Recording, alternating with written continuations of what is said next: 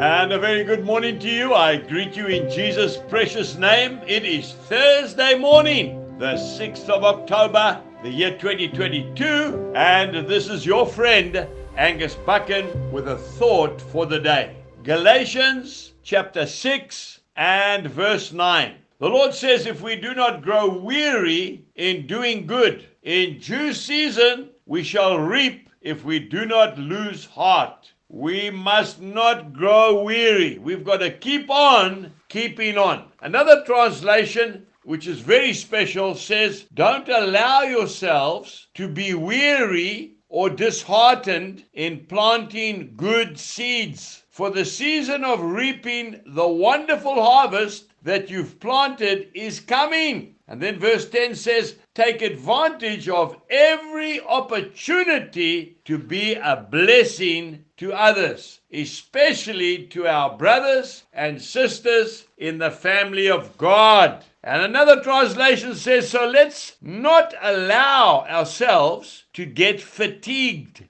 doing good. At the right time, we will harvest a good crop if we do not give up or quit. Right now, therefore, every time we get the chance, let us work for the benefit of all, starting with the people closest to us in the community of faith. In other words, don't give up. Now, I farmed actively myself for more than 40 years. My sons are farming now, and I want to tell you, the farmer that makes it is not the farmer that goes all or nothing, going for the jackpot, six or nix.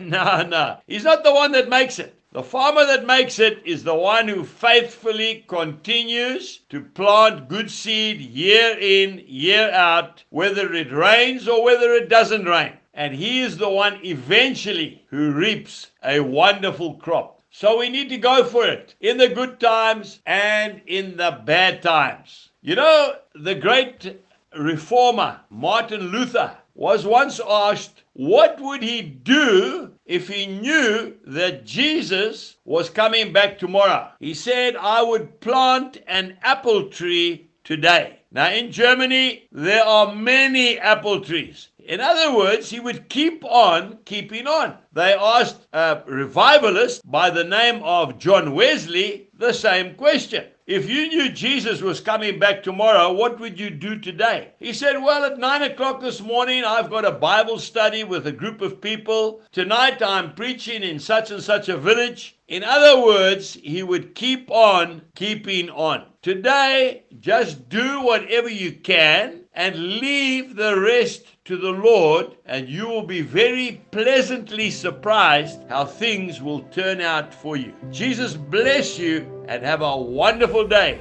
Goodbye.